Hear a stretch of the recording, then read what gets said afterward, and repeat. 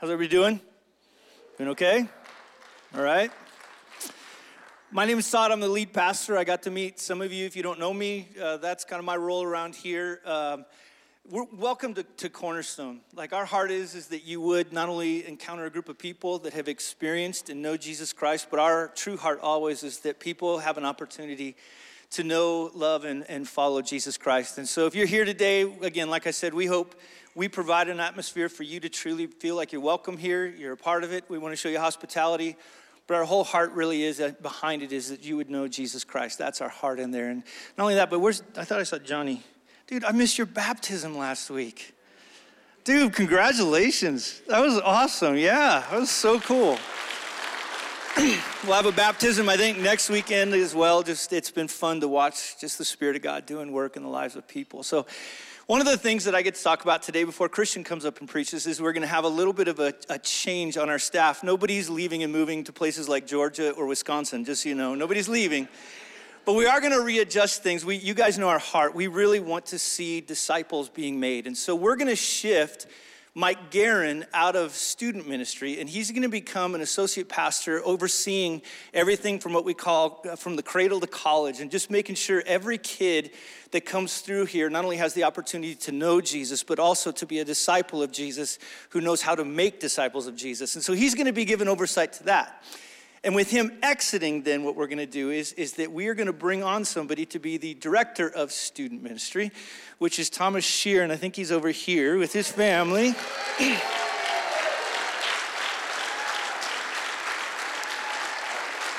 So we're super excited about that.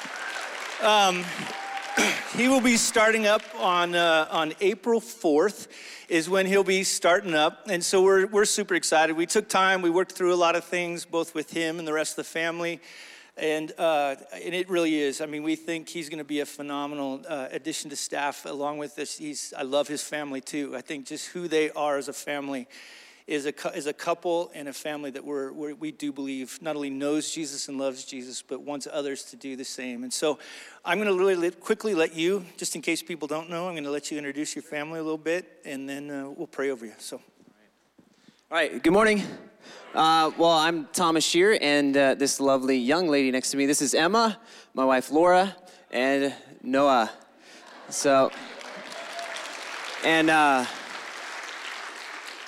it has been a privilege to serve and be sent out by you as a missionary, and it is a thrill to now be here, a part of the staff here at church, and be able to work with junior high and high school. And here's the heart of it, is that we have found in Christ a treasure, something precious and valuable, worth living and worth dying for. And that vision of a precious and glorious and wonderful Jesus, that's what we want to communicate and display before our students here at Cornerstone, so that whether that's locally or whether that's, one day they come to you as parents and they say, "Hey, Mom, I think I want to go to Africa."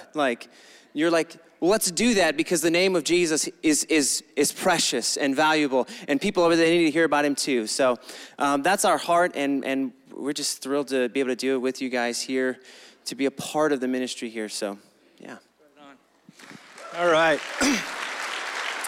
Would you join me just praying over them real quickly, and then we'll bring Christian up. Father, we praise you. We thank you so much just for the way you orchestrate our lives.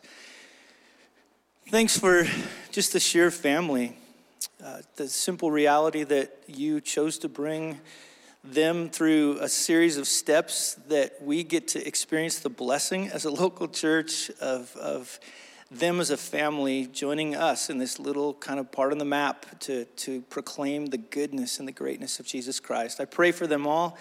Father, would you give them just enough trials to make sure that they stay humble? But Father, also just enough of those moments that bring joy, that keep them excited about what it means to be followers of Jesus. But above all, would your Son be honored through our students here at Cornerstone Community Church? So we praise you. We thank you, Father. Unleash them. We thank you so much for your word. Pray for Christian right now as he comes. Would we have receptive hearts, open ears, and would you allow him to communicate the amazingness of 1 Thessalonians? So we love you. We praise you, Father, in your precious name. Amen.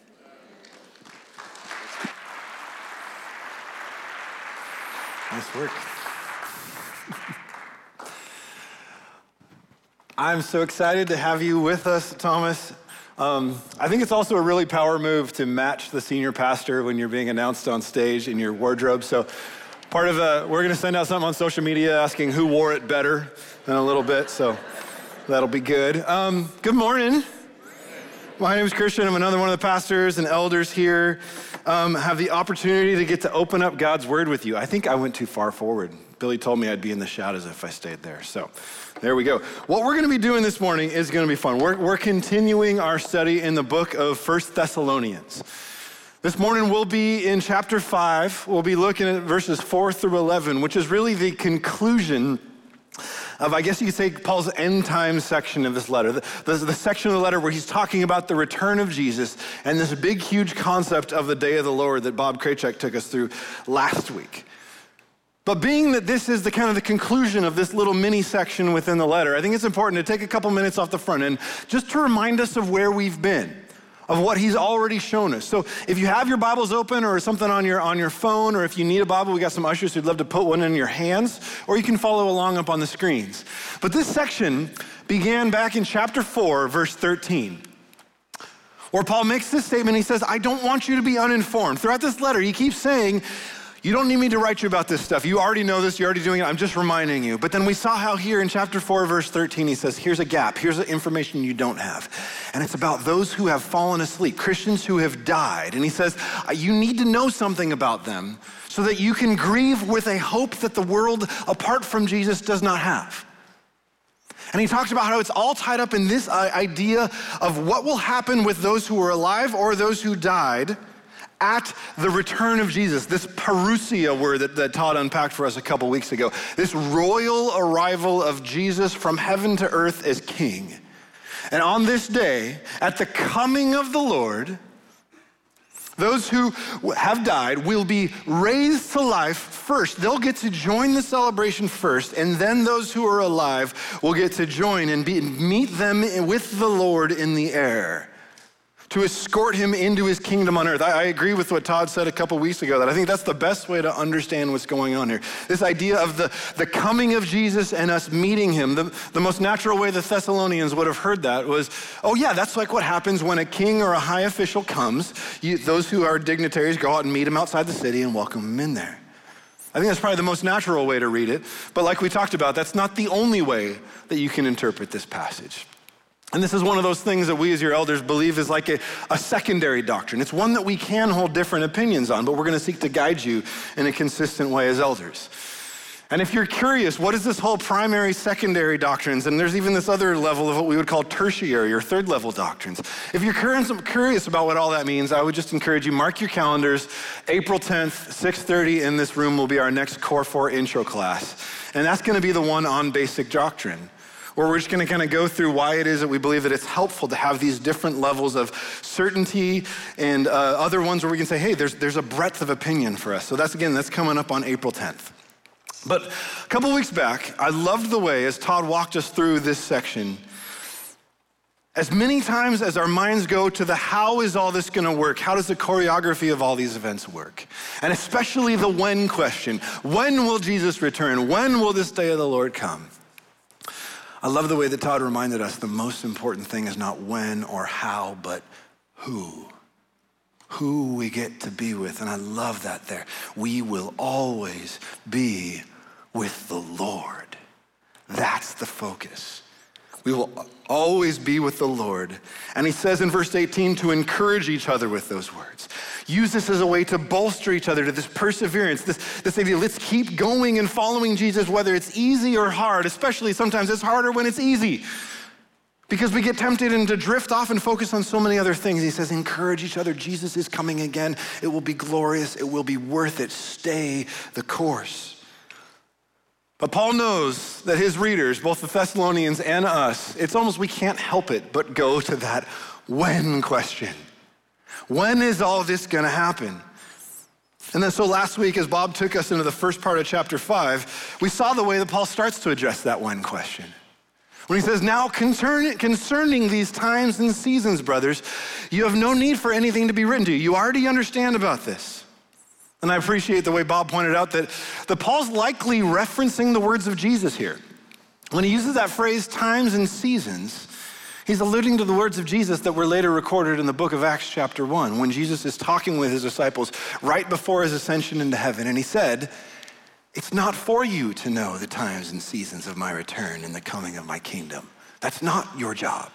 The Father's fixed that by his own authority. But here's what you do need to know and what you do need to do. Our job is not to discern and decipher the timing and the sequence of events. Here's our job. You will receive power when the Holy Spirit has come upon you, and you will be my witnesses in Jerusalem and in all Judea and Samaria and to the ends of the earth. This is our job, to witness for Jesus, through our words and our actions to say, yes, Jesus is Lord. He is God in human flesh, the Savior of the world, the victor over sin and death. And he says to his disciples, start right here where you are in Jerusalem. And then from there, beyond there. And I believe that's really instructive for us as a local church too. As a local church in the city of Simi Valley, our primary place where we are called to represent Jesus is here. And then out from there to participate in the sending and supporting of those who get to now take this gospel and make disciples in other places and even other parts of the world. But that's why the church exists. This is why throughout the whole fall, you keep hearing us come back to this idea that the church exists to be disciples who make disciples, to witness for Jesus through our life and actions. And we've seen that throughout the book of 1 Thessalonians as well. Remember back at the beginning of chapter 4, when Paul says, remember, finally, brothers, we ask and we urge you in the Lord that as you receive from us how you ought to walk and to please God, you live before God to honor him with our lifestyles. Just as you're doing, so you do it more and more. And then at the end of that section in verse 12, he says, you also ought to walk properly before outsiders. This life before God, this life before others, to put the character and truth of who Jesus is on display. That's why we exist. And that's also why Paul says, this is what you're already doing. This is already the reality I see in your lives. And even in the midst of trial and even in the midst of questions about what's to come, stay on target. There's such a focus in this letter that's like that classic scene from the first Star Wars movie when they're flying through that canyon on the Death Star. And there's TIE fighters coming in and trying to shoot at them, and there's all the cannons and stuff like that. And you've got the younger pilots going, there's too many of them, we can't stay in. And then what does the older chubby pilot in the X-Wing keep saying? Stay on target. Stay on target. I know you want to bail out. I know this looks tough. I know it's hard. I know there's risks. There's obstacles, but you're on track. Stay on target. That's so much the theme of this letter. We've seen how encouraging Paul is. There's not any major corrections, rebukes that he gives in this letter, but so often what we see right there, you're already doing this. Stay on target. Do it more and more. Specifically, we're going to see what does it mean for us to stay on target in the passage we're going to look at today. I'm going to give you a teaser for where we'll land at the end. Here's what Paul says in Thessalonians 5, verse 8. Since we long to the day, let us be sober, having put on the breastplate of faith and love, and for a helmet, the hope of salvation. What does it look like to stay on target in the task that Jesus has given us? It's to build our lives around these ideas of faith in Jesus, of love for Jesus and those around us, of hope in the glorious return of Jesus. This is how we stay on target. Not developing elaborate charts and tables for end times events, not scouring the news for clues on how current events relate to different bowls or trumpets or seals in the book of Revelation, but living lives of faith in Jesus, of love for Jesus, of hope in Jesus, in real day-to-day living. This is what it looks like for us to live with a sense of anticipation and readiness for the coming of Jesus. I'm going to come back to this at the end. But he keeps hitting in this section of chapter 5 on this idea of the day of the Lord. And I thought Bob did such a good job with that last time. He says, for you yourselves are fully aware that this day of the Lord will come like a thief in the night. While people are saying there's peace and security, then sudden destruction will come upon them as labor pains come upon a pregnant woman, and they will not escape. Bob did such a good job last week of unpacking this big theme of the day of the Lord. He used this definition from a guy named Keith Matheson, where he said this, that the day of Yahweh, or the day of the Lord, would be the time when God, as the great divine warrior, would go into battle against his enemies, defeating them on behalf of his people.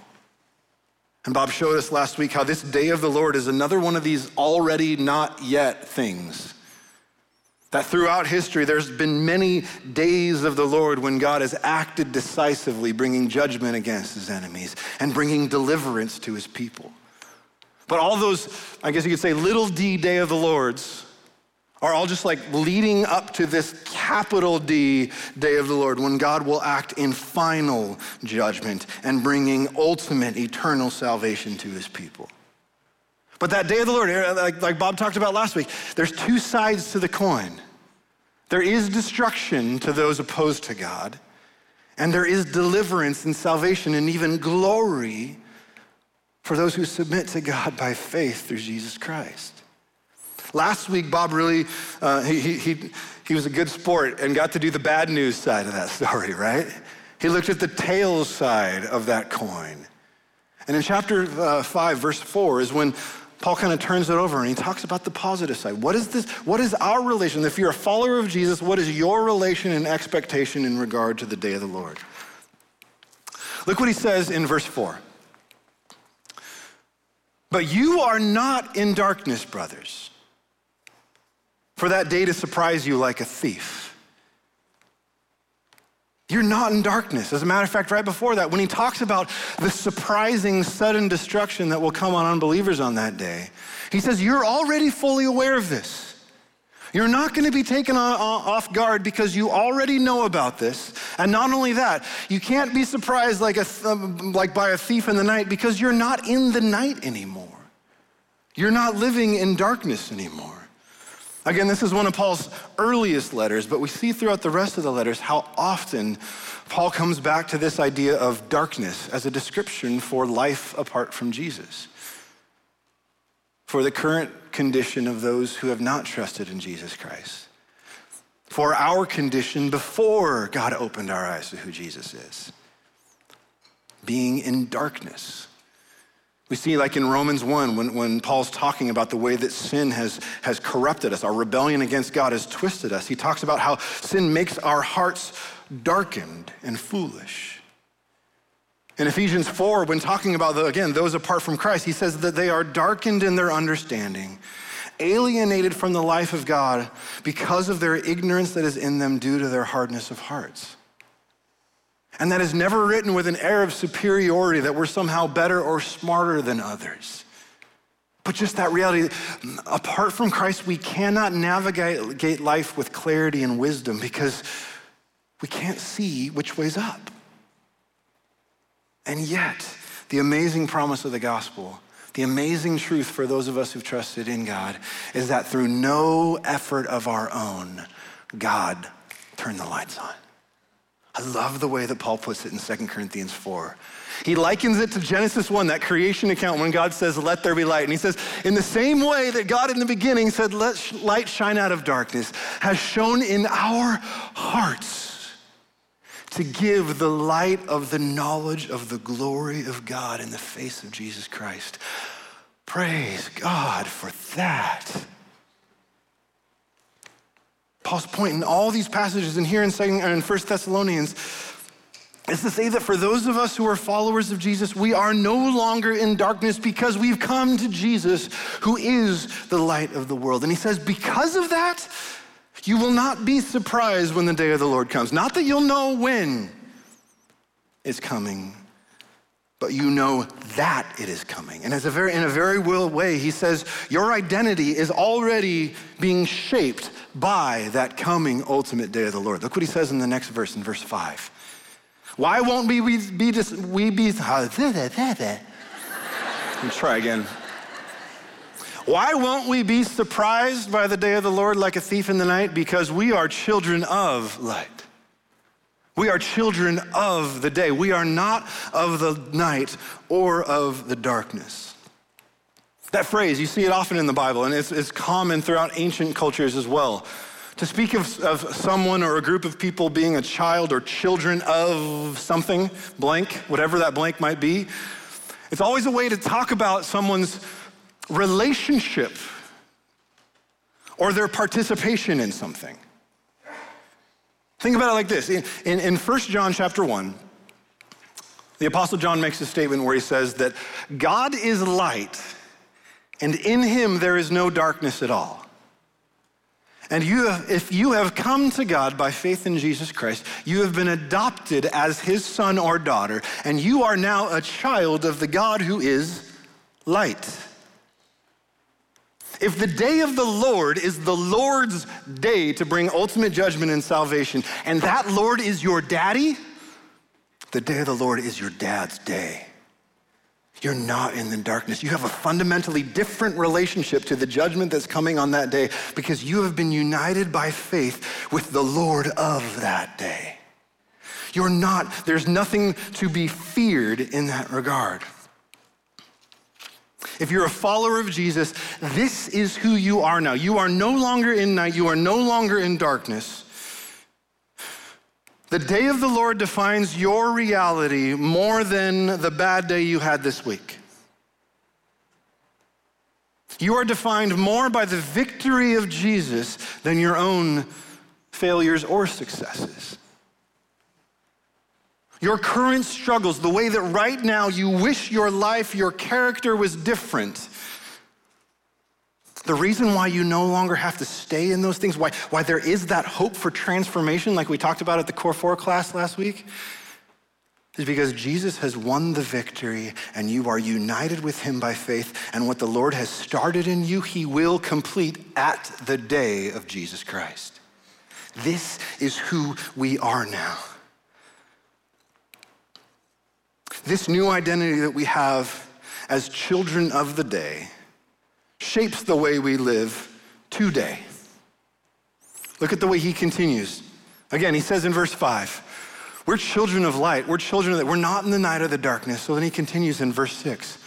So then, let us not sleep as others do, but let us keep awake and keep sober. What's he talking about here? Let's not sleep as others do. Again, he's talking metaphorically about sleep again. We've seen that throughout this section, right?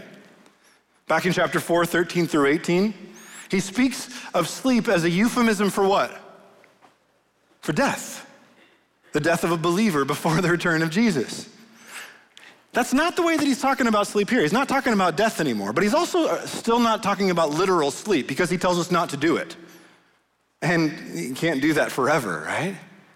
Sleep is a legitimate need. It's part of one of the things that God created us to need. So telling us not to sleep is like telling someone not to blink or breathe. They better do it again at some point because they need it, right? So what's the euphemism, what's the metaphor that he's using when he's talking about sleep here? Here's what I think it is. Paul's just adding to this contrast he's building in this whole passage between those who are still in darkness or in night and those who through Jesus Christ have been brought into light, into day. And so he picks two activities that people typically do at night, sleeping and drunkenness. Two activities not only that people do at night, but two activities that if you do them render you unaware and unprepared for something that might come like a thief in the night. Does that make sense? Again, I think this is one of those places where Paul is alluding to the words of Jesus. Look what he goes on to say in verse 7. He says, for those who sleep, when do they sleep? Typically at night. And those who get drunk are drunk at night. But since we belong to the day, let us be sober. Again, I think this is a place where Paul, just like he did earlier, talking about times and seasons, he's alluding to the words of Jesus. This time it's words of Jesus that were later recorded in the book of Matthew, chapter 24. Take a look at this with me real quick. What does it mean to stay awake or to be sober? Look what he says. Jesus himself, therefore stay awake, for you do not know on what day your Lord is coming. But know this, that if the master of the house had known in what part of the night the thief was coming, he would have stayed awake and would not have let his house be broken into. Do you see thief in the night, that same language that Paul's using here? Therefore, you also must be ready, for the Son of Man is coming in an hour that you do not expect. Be on guard, be watchful. But this watchfulness, this readiness that Jesus is talking about, it's not like just a static, stationary reality. I was thinking about it this week, like those the soldiers at Buckingham Palace who stand in their little booth with the big furry hat, and people take pictures of them and stuff like that, but they never move. Unless there's a threat, of course. But their whole job is stand perfectly still, look totally straight ahead. You try to make them laugh, but typically can't do it. The only time they move is when they change the guards, right? That's not what Jesus is talking about here. He's not calling us to, okay, I'm just gonna camp myself right here, keep my eyes fixed on the horizon, and wait for Jesus to come back. The watchfulness, the wakefulness he's talking about it's an active reality. There are things we are to do to be ready and watchful for the return of Jesus. Look what Jesus goes on to say in the very next verses. Who then is the faithful and wise servant whom his master has set over his whole household to give them their food at the proper time? This person who's been entrusted by the master to take good care of the master's things while he's away. Blessed is that servant whom his master will find so doing when he comes. Find him about the master's business when he comes. Truly, I say to you, he will set him over all his possessions. But then he flips the coin around. But if that wicked servant says to himself, this has taken a lot longer than I thought. My master's delayed. And he begins to beat his fellow servants and then eats and drinks with drunkards. Ooh, there's that drunkenness idea that Paul's talking about. Then the master of that servant will come on a day when he does not expect him and at an hour when he does not know, and he will cut him in pieces and put him with the hypocrites. In that place there will be weeping and gnashing of teeth. There's gentle Jesus just soothing our fears and being so kind, right? Make sure your view of Jesus is as well-rounded as Jesus himself is. There is such amazing grace and forgiveness and patience. And that if you thumb your nose at his word and his expectations, if you just phone it in, if you just try to numb yourself with alcohol or other chemicals to get through life, and you neglect the master's business of witnessing for the truth of who Jesus is in every tribe and tongue and language and nation, our master is coming back. And he says, I want to find you busy about my business. I want to find you so doing. Does that shape your life? When you build your schedule for this next week, do you think, I want my master, if Jesus comes back this week, I want him to find me faithful, not perfect.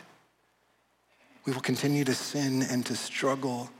There will be that need for confession and recognizing where we still need to grow. And yet, are you giving your time to the things that you know your King has given you to do? Blessed is the man whose master will find him so doing when he comes. He stays on target. He doesn't check out.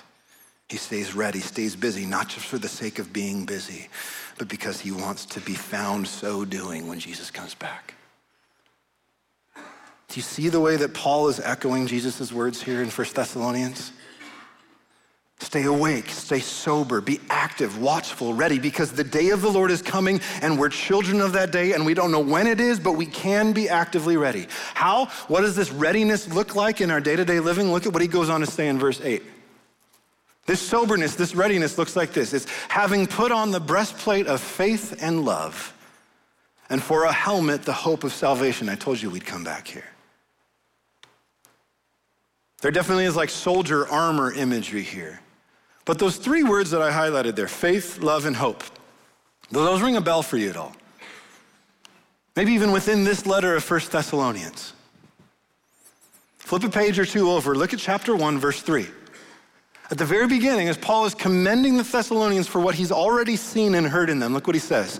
We give thanks to God always for all of you, constantly mentioning you in our prayers, remembering your work that's produced by faith, your labor that's produced by love, and your steadfastness produced by hope in our Lord Jesus Christ. And you know where that Jesus is right now? He's before our God and Father in heaven.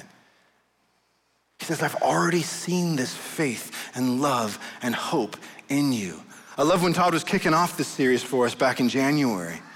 He talked about how those three ideas of faith and hope and love and the work and labor and steadfastness that comes from them, that those attributes both come from Jesus. He's the source of our faith and hope and love, and he's the object. Our faith is directed toward him. We trust who he is and what he said he will do. Our love is directed toward him. We love because he first loved us. And not only do we love him, but we seek to love one another like he's loved us. Our hope is in him and what he has already done and yet promised to do. And Paul's point in connecting these three same attributes of faith, hope, and love from chapter 1 is to show us here in 5 verse 8 that in the same way that faith, hope, and love motivate our work and labor and endurance, they're also what guard us and prepare us for the return of Jesus. Put those things on like armor. He doesn't say put them on, he says you've already done it. You see that? Having already armed yourself, now behave in a proper way. The soldier who gets his armor on doesn't go to bed afterward. It's not very comfortable to sleep in the first place, right? You're armed for this. Now walk appropriately. I also think it's worth pointing out, did you notice the two pieces of armor that he specifies here? A breastplate and a helmet. These are protective pieces of armor. They're not weapons. They are not things that we use to wage war on others. There are things that we arm ourselves and arm one another with to protect and guard and prepare us. Because at the end of the day, it's not about us fighting the battle. Our King is coming back and he will win the battle. He will wage war on our behalf. That is really good news. I love it there at the end of verse 8. We put on the helmet of the hope of salvation. Not just a generic hope, but the hope of our deliverance, our rescue, our salvation from Jesus when he comes. Look at the way he goes on in verse 9. We put on the helmet of the hope of salvation because we know that God has not destined us for wrath, but to obtain that salvation through our Lord Jesus Christ. Here's one of those clearest places where we see the two sides of the coin of the day of the Lord. It will be both wrath, judgment, for those who reject God's offer of grace and forgiveness and new life through Jesus. But it will also be salvation, deliverance. After Easter, we're going to get into the book of it's really hard to say, 2 Thessalonians. And in chapter 1 especially, we'll see even more clearly the way that this same day of the Lord brings about both destruction for one and salvation and glory for others. But again, here, Paul clearly states that God has not destined us for wrath, but he has destined us instead for salvation. Why not wrath? Because look at what Jesus has done for us. Look at verse 10. Jesus died for us. Why do we have no need to fear the coming judgment of God? Because through Jesus Christ on that Good Friday, God's justice was satisfied on our behalf. He is our substitute, amen? But get this, not only did Jesus satisfy God's justice by his death, Jesus also satisfied God's honor by perfectly obeying his Father to the point of death. He's satisfied. He made up for the way in which we have dishonored God through our rebellion, our desire to live the lives that God's given us our own way. Jesus said in that garden, "Not my will, but yours be done," and was obedient even to the point of death. He satisfied the honor of God on your behalf. Not only that, through Jesus' death on the cross, he waged the ultimate battle, the decisive defeat of Satan and sin and death. He won the victory through his death and resurrection. So why do we not need to fear even death? Because Jesus made a way out the other side of the grave. And now for those who come to him by faith in Jesus Christ, we have the promise that not even death itself can separate us from his love or even ultimately from his presence. Because he will come again to take us to be with him. If you are in Jesus Christ by faith, you share in all that Jesus has accomplished through his death and resurrection. If you have not come to God through faith in Jesus Christ, this is why we keep telling this story every week. Different nuances, different emphases, but this is the one thing we have to offer to the world, and it's amazing. Jesus Christ as the one hope of mankind, the one who brings God and man together, who one day will make all of heaven and earth new. He is the biggest deal there ever is. That's why we don't get tired of talking about him. Today is the day to come and trust in that Jesus. He is our great warrior who did battle against his enemies and defeated them through an act of sacrificial love. And he says, that's the way to life. Come follow me in that. Look again what he says there in verse 10. Jesus died for us so that whether we are awake or asleep, we might live with him. Oh, what a good promise. Here at the end of the section, Paul brings us back to that same hope he reminded us of back in chapter 4. He's using that word sleep again, but again, we have to think carefully. Up to this point in chapter 5, he's been using sleep to talk about those who are unprepared and unaware of Jesus' coming. I don't think that's the way he's using it here. I think he's going back to the way he talked about sleep in the earlier part of chapter 4, as a way of talking about the difference between being alive or dead.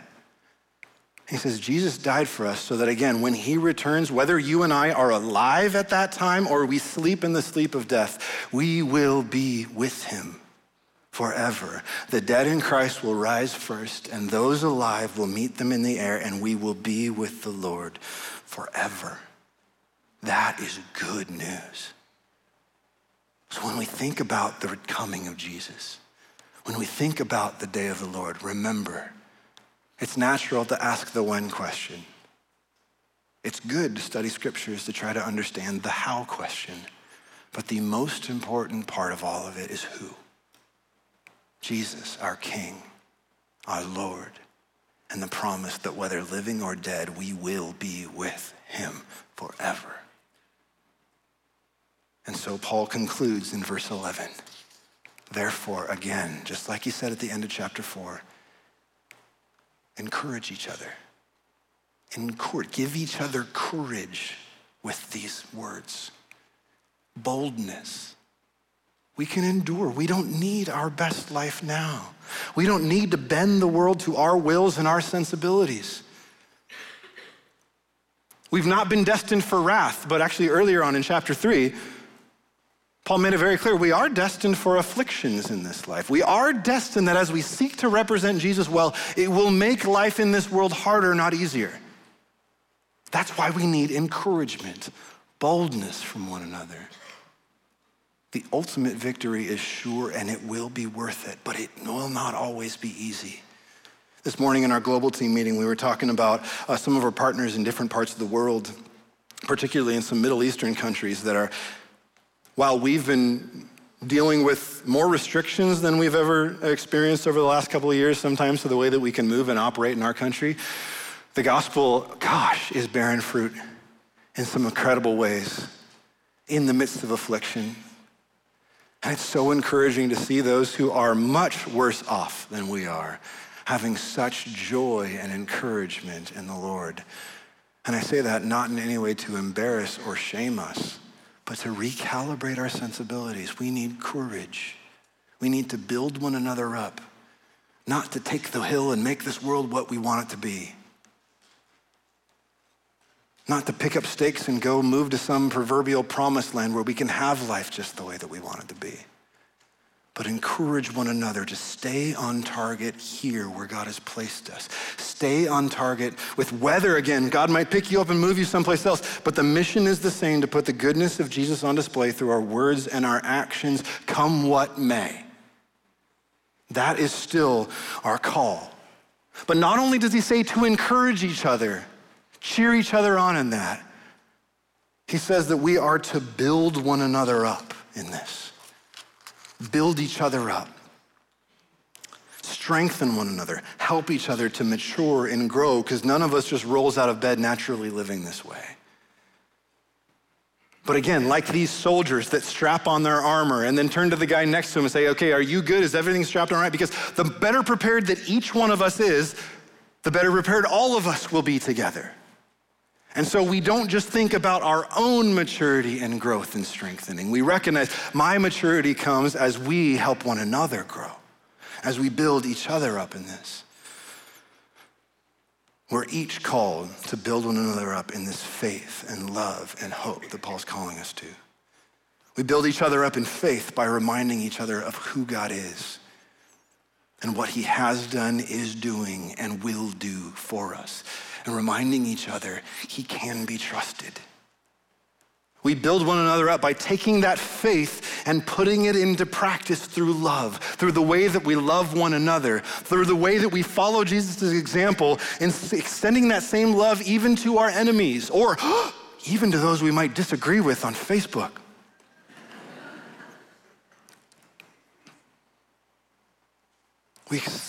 We encourage and build one another up to show love even to our enemies or those we might disagree with, because we recognize that's what Jesus did for us.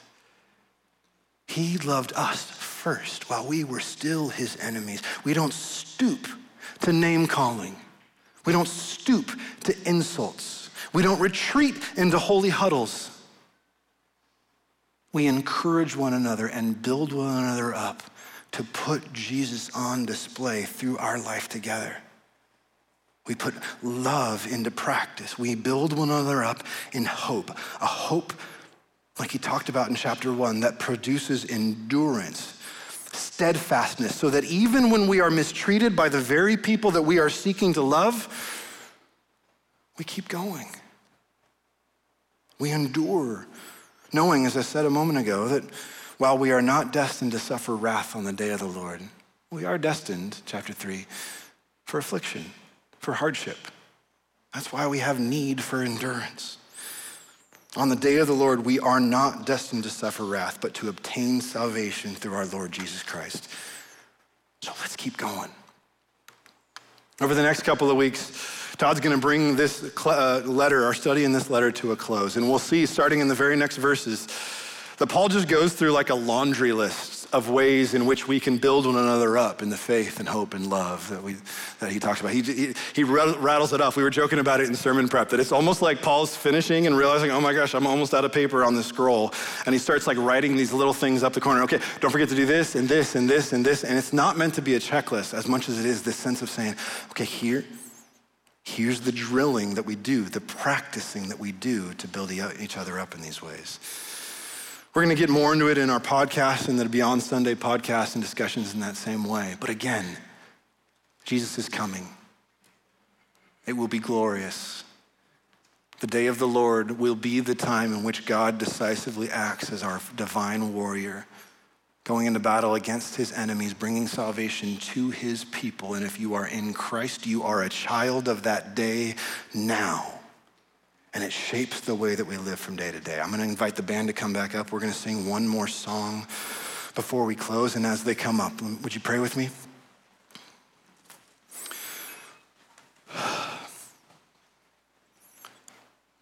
Jesus, thank you for your victory. Thank you for your victory through an act of sacrificial love. Thank you for your victory through that stone that was rolled away and you walking out of that grave 3 days later. Thank you for the victory when you ascended to the right hand of God and sent the Holy Spirit to live within us, to transform us and empower us, to put you on display to those around us. Thank you for the promise of your ultimate and final victory on the day of the Lord and the glory of your coming and the promise that we will share in that. Lord, would you shape our identity around that day? Would you motivate us to faithfulness? God, my prayer for my life, for the life of these, my church family, is that we might be those servants that you find so doing when you return. Would you do that work in us by your grace? We ask in Jesus' name, amen.